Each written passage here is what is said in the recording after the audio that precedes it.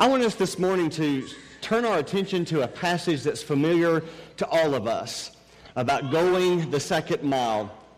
I was studying this week and was thinking that this may have been one of the most challenging things Jesus ever said. And can only imagine what it would have been like and to appreciate what that audience would have gone through to hear Jesus say these words. You know, these are Jews listening to him. They're under Roman occupation. They liked their freedom. They didn't want to pay taxes to Caesar. And so this whole concept of going this mile is hard enough. And now Jesus comes along and says, go the second mile. One of the most humiliating rules imposed on them during this Roman occupation was that whenever they needed something done, a Roman soldier could just speak the command, and a Jewish person was supposed to obey that command. Remember when Simon of Cyrene was singled out in the crowd and commanded to carry the cross of Jesus? He was forced to comply. So if a Roman soldier asked a Jewish man to carry his pack to run an errand, he had to do it. There was no choice. He'd be flogged, beaten, or imprisoned. And so this was degrading for these independent-thinking, freedom-loving people who had the Romans taking over their homeland. But this idea of going a mile even precedes the Romans. I read this week Cyrus the Great, the king of Persia, invented a postal system to transport letters and important documents. And to make his system work, and that was a long way for some of these carriers, these couriers, to go. And so he also, as a part of that, made a rule that they could force anyone to carry their load for at least a mile to help them as they were making their journey. So the Romans adopted this system for the military for the same reason, to help their soldiers. Sometimes their pack could weigh well over 60 pounds. And so they could in turn ask someone else to carry it for at least a mile. And the Roman roads had mile markers, similar to the way we do our interstate highways even today. And we appreciate that in so many ways. But I guarantee you, the Jews who were hearing Jesus' words about going the second mile was not appreciating a mile system or a mile marker at all. They hated the Romans being there. And think about this. It wasn't just going a mile. They were already going 2 miles. They would have to carry the load one and then have to walk back another to whatever they're doing that day. So when Jesus said, if someone asks you to go a mile, go with him 2, that meant now you've got to carry that load for 2 miles and then walk back 2 miles. How would you like to live your life knowing that at any day, any time, you could get a tap on the shoulder, a knock on the door, and you had to do a 4-mile walk? It was quite an intrusion.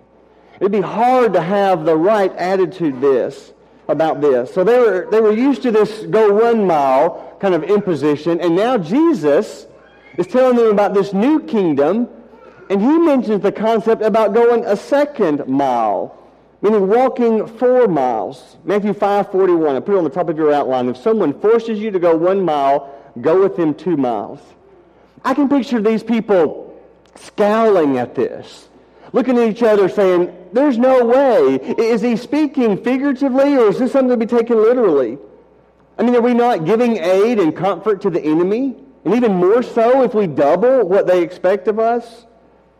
I can't help but think few things upset his audience more than these simple words. And here's the principle I think Jesus was establishing. A Christian should be willing to do much more than what is reasonably expected. And what we see in Jesus' lives is that's the way he lived. So followers of Christ should be more congenial and more industrious and more generous and more thoughtful than anticipated. Even toward those who have authority over us. Even toward those who treat us poorly. If we would put this principle into practice, it makes such a difference. I want to open your Bibles to Matthew 14. I want us to see kind of a day in the life of Jesus. I mentioned several others, but I want to begin in Matthew 14 because I want you to see this. Jesus repeatedly went the second mile. That's the way he lived. I wanted you to see Jesus practice what he preached. This chapter kind of, in my mind, records one of the hardest, if not one of the hardest day in his ministry as he's going about things. In Matthew 15, beginning verse 14, beginning verse 15, it shows us here he didn't just talk about it. He lived it. He modeled it. Now, the previous verses give us a little bit of the context that Jesus crossed the lake. And the reason he crossed the lake, he just heard the news that John the Baptist had been beheaded. You've heard devastating news, and you just want to be alone. You just need a moment to take it in, maybe a moment to grieve, just a moment to soak in what does this mean. But he got to the other side, seeking solace, wanting to be away from the crowd, and he found the crowd beating there. They anticipated him doing that. When he got to the other side, they were waiting for him. Now, the natural reaction, the understandable reaction to be saying, this is not a good time. I just need a moment. If y'all can hang on a moment, or can you come back tomorrow? That would have been understandable. In fact, you can relate to that. But the Bible says Jesus had compassion on them, and he healed their sick. Let's begin reading in Matthew 14, beginning verse 15. As evening approached, the disciples came to him and said, "This is a remote place, and it's already getting late. Send the crowds away so they can go to the villages and buy themselves some food." Jesus replied, "They do not need to go away. You give them something to eat." "We have here only 5 loaves of bread and 2 fish," they answered. "Bring them here to me," he said. And he directed the people to sit down on the grass. Taking the 5 loaves and the 2 fish and looking up to heaven, he gave thanks and broke the loaves. Then he gave them to the disciples, and the disciples gave them to the people. They all ate and were satisfied, and the disciples picked up 12 basketfuls of broken pieces that were left over. And the number of those who ate was about 5,000 men, besides the women and children. We're familiar with this verse, and there's multiple things that we can learn from this miracle. The feeding of the 5,000 illustrated, proved Jesus' deity. It encourages us to trust God for our provisions. We see that God can multiply even the smallest gift. It teaches us to be good stewards even of the excess. But what I want us to see here is that Jesus was doing more than expected, more than anticipated. In this very story, Jesus was going the second mile. He did a lot more than was reasonably expected of him. He could have just said, "This is a bad time, leave me alone." But he didn't do that. Instead, he spent the day ministering to their needs, healing them. That's the first mile. But when the evening came, the exhausted disciples said, "It's time to eat. We don't have any food. You need to send them away." And even if he did that, that would have been reasonable. They'd already spent the afternoon with him. They already had their healing. He'd been there for them for several hours, no doubt. But Jesus did more than expected. He sat the people down, took the boys' sack lunch, blessed it, multiplied it, fed more than 5,000 people, and goes the second mile for them. Other examples. I want you to think about this. What you know of Jesus. He repeatedly went the second mile. Matthew 8, the leper cried out for healing. "Lord, if you're willing, you can make me clean." And Jesus could do that. So here's a leper who was an outcast, who had not been touched for who knows how long he had suffered with this disease. Can we even imagine that? No kiss from your wife, no hug from your kids, no handshake from your friends. Your mom can't even touch you on the arm. No human touch. Unclean, ostracized. And Jesus didn't have to touch him either. He could have healed him from a distance. He did that to the centurion servant. Remember that? Didn't even go to the man's house. So Jesus could have just shouted, "Be clean." It would have happened, easily happened. But he didn't do it that way. Matthew 8:3, it says, Jesus reached out his hand and touched the man. "I am willing," he said. "Be clean." Immediately he was cured of his leprosy. Jesus went the second mile. He didn't just heal him, he touched him. And in doing that, he demonstrated love, and he demonstrated value, he demonstrated worth. John 4 records how Jesus went through Samaria, the very area that his countrymen hated, and did everything they could to not go there. But Jesus went there. That's the first mile. But he went the second mile when he talked to the Samaritan woman at the well. And he engaged her in conversation. And he stayed there in Samaria for 2 days. And the result, many people came to believe. And John 9 relates how Jesus healed the man who was blind. That's the first mile. But then he heard that this blind man who could now see because of his testimony was kicked out of the synagogue. So Jesus goes back to him and encourages him. That's the second mile. And the result of that, the man said, "Lord, I believe," and worshiped him. In Luke 19, Jesus saw the tax collector and called him by name, Zacchaeus.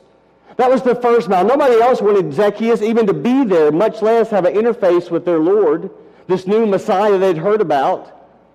That's the first mile. But the second mile is when he says, "Zacchaeus, I'm going to your house to eat." And the result of going that second mile is that salvation came to Zacchaeus and his house, and he gave away half of his wealth to the poor. Think about how Jesus walked the second mile throughout his life, continually extending grace to Judas, who was to betray him, reinstating Peter even after he denied him, giving more evidence to Thomas when he had trouble believing.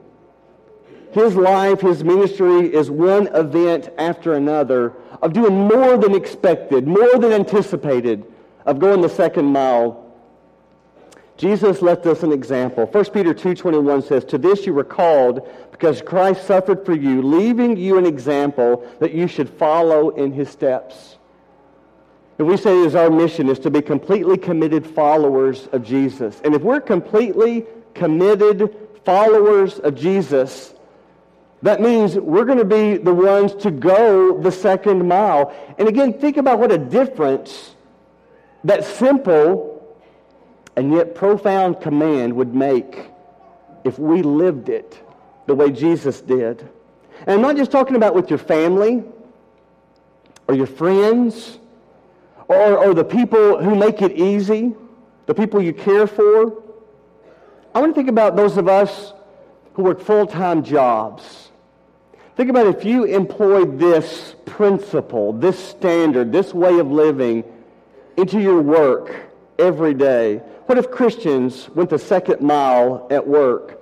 Now, there are plenty of people who are trying to make an extra buck doing as little as they can to get by. In fact, sometimes that seems like the norm. In every line of work, just enough. What's expected of them? They watch the clock, leave as early as possible. They take their breaks and sometimes do as best they can to extend it. If they're given a sick day, they do all they can to claim it, whether they're sick or not. They're only willing to do what their job description outlines for them and no more.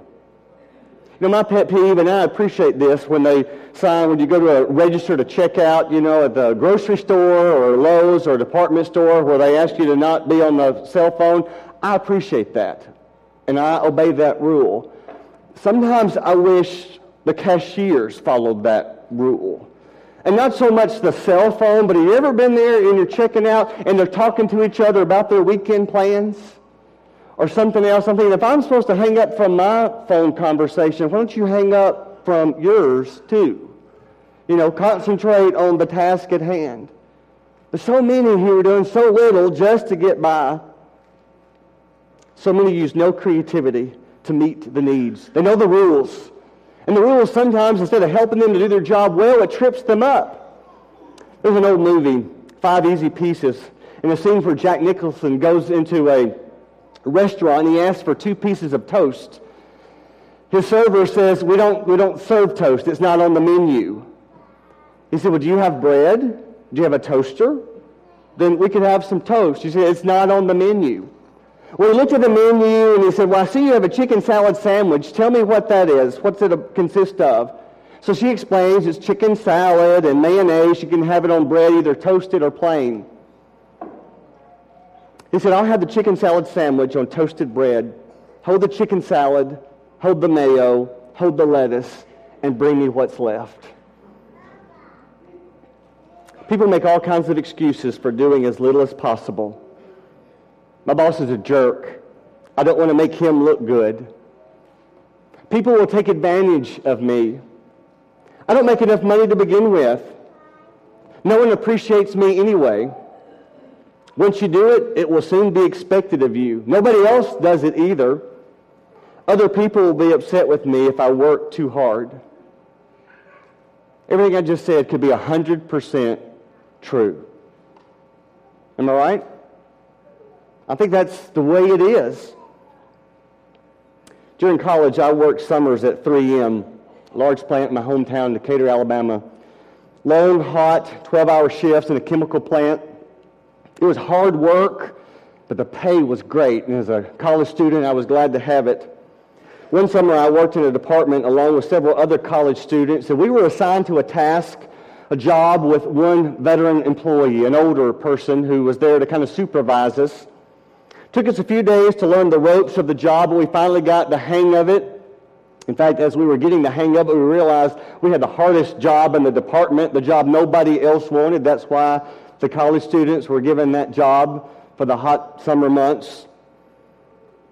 But we worked full throttle. We were knocking it out. We were taking a break at about the 9th hour, had 3 hours left, and we came back and we were ready to go at it again and knock out even more for the last remaining 3 hours.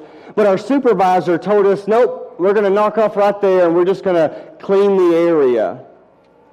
And clean the area meant you got a water hose and you just kind of pretended like you were spraying things down for 3 hours.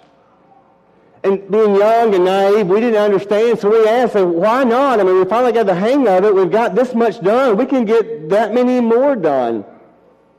He said, you don't need to do, he explained to us, you don't need to do more than the usual amount.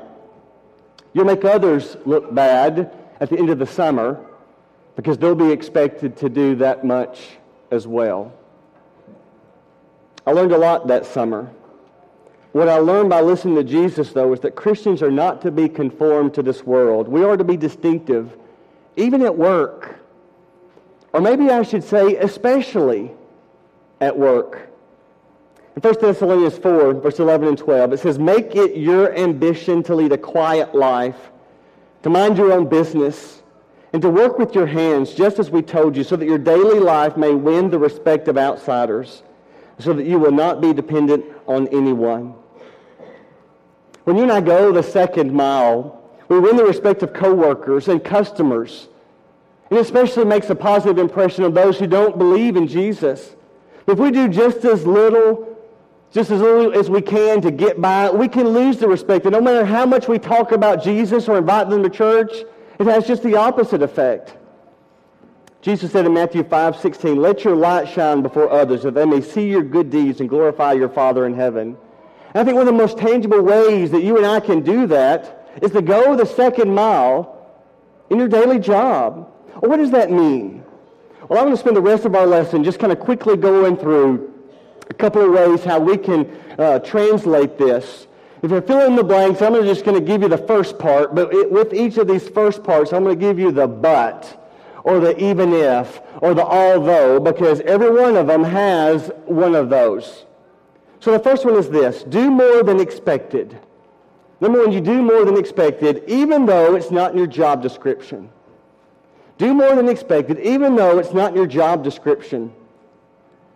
A man's furnace went out on a cold, cold Christmas Eve night. He called the fellow church member who installed the furnace and said, look, I hate to bother you on Christmas Eve, but could you help me know something to do just to kind of get by till we can get it repaired? The guy said, he said, the time's not good, but let me get a couple of more of my kids' presents put together and I'll be over there as soon as I can. It was after midnight before he came, and he was able to get it working at least through the night. He said, but I'll come back tomorrow and finish the job. And he did that. On Christmas Day, he came back and he finished the job. And then he said this as he was leaving. He said, there was the part that wasn't installed properly. That's our fault. No charge. Who does that? On Christmas Eve and Christmas Day, the kind of worker like that, the kind of service like that, that's the kind of person, that's the kind of company you want to tell other people about. Let me tell you about them. They came and they did this for me. When I had trouble, they were there. They were responsive. But when I tell you that that company doesn't need your advertising because they already have more business than they can handle, it's not surprising, is it? Because they treat their company, their customers, that way. Jesus said, give and it will be given to you. That passage is not just talking about money. I believe he's talking about life, about everything, even service. Well, number two, going the second mile means you do your work with excellence when you could get by with mediocrity. You do your work with excellence, even when you could get by with mediocrity. A psychologist who does risk assessment of prisoners who are being evaluated to see if they can be released from prison, someone asked him about how do you use this principle? How do you go the second mile? And he said this, let's say information is lacking in a file. I can go with what I have and make a decision, or I can go the second mile and make some phone calls and do the work that someone else should have done and dig deeper and get more information. See, the reality is with his job, he can make a decision based on the facts he was given, and most people would never second guess because he was doing his job based on what he had. But as a Christian, he makes the effort. He does his job with excellence and goes further when others don't do their part of it. He knows he's serving the safety of the people, but he also knows he's serving the Lord. You know the verse, Colossians 3:23, whatever you do, work at it with all your heart as working for the Lord, not for men. That's why the school teacher stays after hours to tutor that one who was struggling, or takes all that homework with them so that she can be prepared or he can be prepared for the next day. That's why the construction worker takes pains to do the job right, even when no one is looking, instead of taking the easy way or the shortcut. That's why we appreciate the waiter who graciously brings another drink even before you have to ask them. That's why the stay-at-home mom who loads up 2 toddlers to take that lunch to her 3rd grader because the father, forgot it as they were walking out the door. See, going the second mile, you could get by with less, but you don't. Number 3, the second mile also means you show compassion even if the person you're helping can't help you. You show compassion even if the person you're helping can't help you. I think it's true for all of us. When we do something, when we help somebody, we expect something in return. At a minimum, we want to thank you. Isn't that right? We at least want them to be grateful. Now, they may not can repay the favor, but a word of thanks, we expect that. But there are times we need to walk the second mile without expecting anything back. That's what you choose when you do something good anonymously. Sometimes we walk the second mile even for people who are competing with us, opposing us. Isn't that what Jesus was thinking when he said, Matthew 5:44 and following, but I tell you, love your enemies. Pray for those who persecute you. Is that not going the second mile? That you may be children of your Father in heaven. He causes his sun to rise on the evil and the good and sends rain on the righteous and the unrighteous. If you love those who love you, what reward will you get? Or not even tax collectors doing that. See, everybody goes 1 mile. That's what he's saying. But if you greet only your own people, what are you doing more than others? Do not even pagans do that? Be perfect, therefore, as your heavenly Father is perfect. Number 4, it means you lend a hand to a coworker. You lend a hand to a coworker, even if it's not your department. Serena Hertz reported to the Reader's Digest that she was in a department store. It's one of those where they have several different desks and cashiers, and sometimes, the clerk or the attendant, they're out, working in the clothes, and they're not at the station. And so she went looking for someone who could ring her up. And so she found an employee, had the little badge on there, and she said, I'm trying to locate a cashier. And the employee said, I can't help you. I work in customer service. I know, you just stop and think, listen to what you're saying. Because especially in retail, everybody works in customer service. We're not talking skill. We're talking attitude. That's what Jesus was addressing. Maybe you know about the Zappos online shoe company. They are quite a machine. Their numbers continue to be impressive. But I was reading about them sometimes. They go to great lengths to train their employees. They expose their employees to every level, every job in their business. And then after their extensive training that lasts months and months, is what I was reading, they offer them a quit now bonus. $2,000 to walk away. No questions asked. Some people take it, but most don't. And the beauty of that design is that what they are doing is they're teaching their people. You may be working answering the phones, or you may be working packing the bags, or you may be working over here, but everybody's done time doing everybody else's job, and so you have a respect and appreciation for who's on the other side of the company. Who's taking the orders? Who's filling the orders? So you lend a hand, even if it's not in your department. Number 5, you stay positive. And this is where it gets hard. Even if you don't agree with everything going on, you stay positive. So going the second mile is not just about effort. It's really more about attitude. And the real test of our Christian life, of following Jesus, is whether we can be supportive and pleasant and enthusiastic, even if the policies, even if you wish they were different. A couple of years ago, John Kitna was a starting quarterback for the Cincinnati Bengals, and he had a pretty good season. In fact, he kind of turned it around to at least a tied season at the end of the year. But the next fall, he learned through the media that the Bengals' number 1 draft pick, Carson Palmer, had already been tabbed as the starter. Now imagine being the quarterback and you learn that you got replaced through the media. That was not easy news for him. He shared this as he was driving in. He was asked to come in for a meeting to talk about it. He was telling himself, this is not fair. I've not even been given a chance to compete for the spot. But they don't have the integrity to tell me personally. I learned about it from the media. But since I'm a Christian, I'm not going to explode. I'm just going to sit there and listen and not say a word. But then he thought, how would Jesus respond? By the time he got into the office and he heard the explanation, he responded by saying, I'll be his biggest supporter. And he was.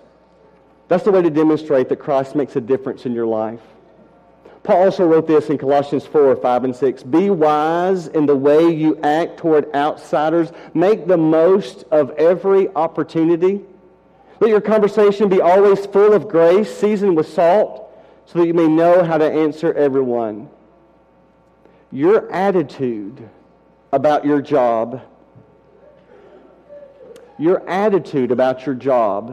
is often the window of your heart to your coworkers. That's where they see your character and determine the authenticity of your faith.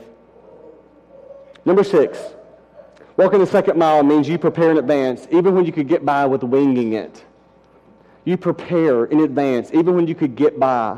And this happens after you've been at the job for a while. When you've been there for a couple of years, 5, 10 especially, you kind of know things. You almost do it by instinct.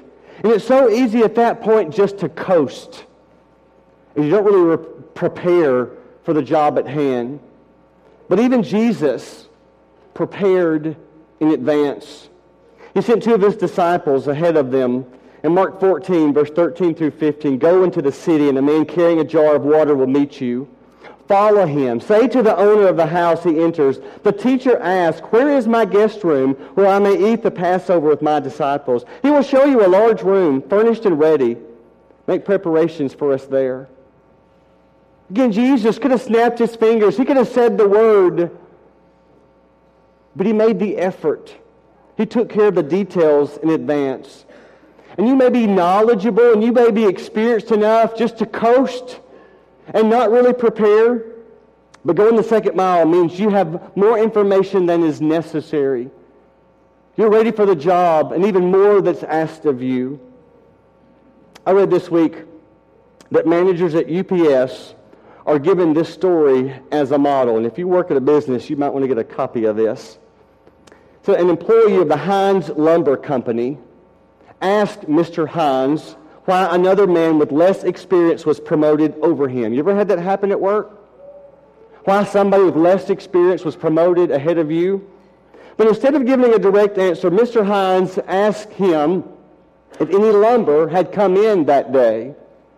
The man said, well, give me a moment to check. And so he left and checked on a moment, and he came back and he said a carload had arrived that morning. So then Mr. Hines asked him, well, what type of lumber was it? So the man left again, and he looked, and he came back and said, it's number 6 pine. So Mr. Hines said, well, how much of it? What's the quantity? So he left again, and that conversation went on for a couple of moments, each time with the man going out to get the facts. Then he asked the man to go into the next room and leave the door ajar so that he could hear. Mr. Hines called in the manager who had been promoted, who had the job, and he asked him the same question. Has any lumber arrived today? And the man new on the job said, give me a moment, let me check. He left the room and he came back with the following answer. A carload of number 6 pine had come on track 3 at 9:30 this morning, totaling 3,500 board feet. The lumber was unloaded at 2 o'clock p.m. and stored in warehouse number 18. It was order number 65-03 for the Williams Company, and its total value was $16,352. Mr. Hines says, thank you very much. You can go now. The man who didn't get the job, who heard all of this, came back in the room with his head down, and he realized why he didn't get the job. Going the second mile means preparing in advance. Number 7, it also means you follow up, even though that's the least glamorous part of your job. If you're trying to make the sale, if you're trying to win the person over, you're trying to do the job, it's easier then to give 100%, to give it all you've got, to go the second mile. But after the sale's been made, after the job is done, it's easy just to let it go and not follow up. When you go that second mile and you send a note or maybe make a phone call or send an email and say, hey, is everything going okay? That's appreciated. My nurse practitioner at Vanderbilt is one of the best. I've been seeing her for 27 years. I did the math when I was thinking about this. She sends me a detailed report after every checkup. And always, there's a note, a handwritten note, or at least a signature. Now, I've been in her office. I know the staff. She's got clerical help who makes the copies, who does all that kind of work for her. But she takes the time to put her name and that personal note. And I can tell you what that does for me. That does a lot to promote loyalty. Somebody's taking care of me. And then number 8, it means you're sensitive to the leading of God, even though it may be uncomfortable at times. Kind of a summary, but maybe this is a part of all of this. Going the second mile is uncomfortable. I mean, that's what we're talking about here. But sometimes when we follow Christ, He leads us where we don't want to go. Going the second mile means it can be not just inconvenient, it can be uncomfortable, it can cost us in time and in money. It forces us out of our comfort zone. But instead of just doing the minimum for God, we go the second mile. I read this week about 3 elderly women who were immersed for baptism. 3. One was 86, one was 83, and one was 81. 2 of the 3 had been sprinkled as a child, and they realized when they studied Scripture they need to be immersed as adult believers. Even though for them at their age it was not easy to go down in and get up out of the water. One of them said as she came up out of the baptistry, I'm a new creature. Isn't it amazing to be in your 80s and say, I'm a new creation? What a good feeling it is to know that we've done what the Lord's asked of us. By way of conclusion, I put this on your study guide. Jesus went the second mile for us to demonstrate His love for us. He went the first mile by leaving heaven, by coming to earth, to showing us God like never before, teaching us like no one had ever heard, healing the sick, showing us God. But the second mile was even more costly and more painful by going into Jerusalem and allowing himself to be put on the cross. So when he tells us to go the second mile, all we have to do is look back at the Gospels from beginning to end and see that's who he was, that's how he lived. And to summarize, 2 Corinthians 5:21, Paul just puts it so well.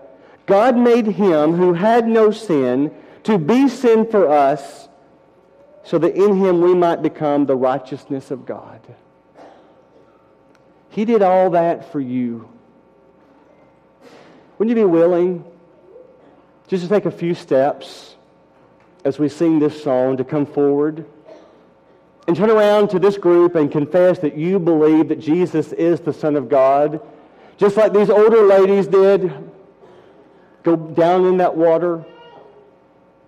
Let the blood of Christ wash you clean. And two, become a new creation. Or if we can pray for your heart, because that's really what we're talking about here, is your heart, your attitude, so that you can go the second mile. We're going to sing this invitation song to encourage you. Let's sing.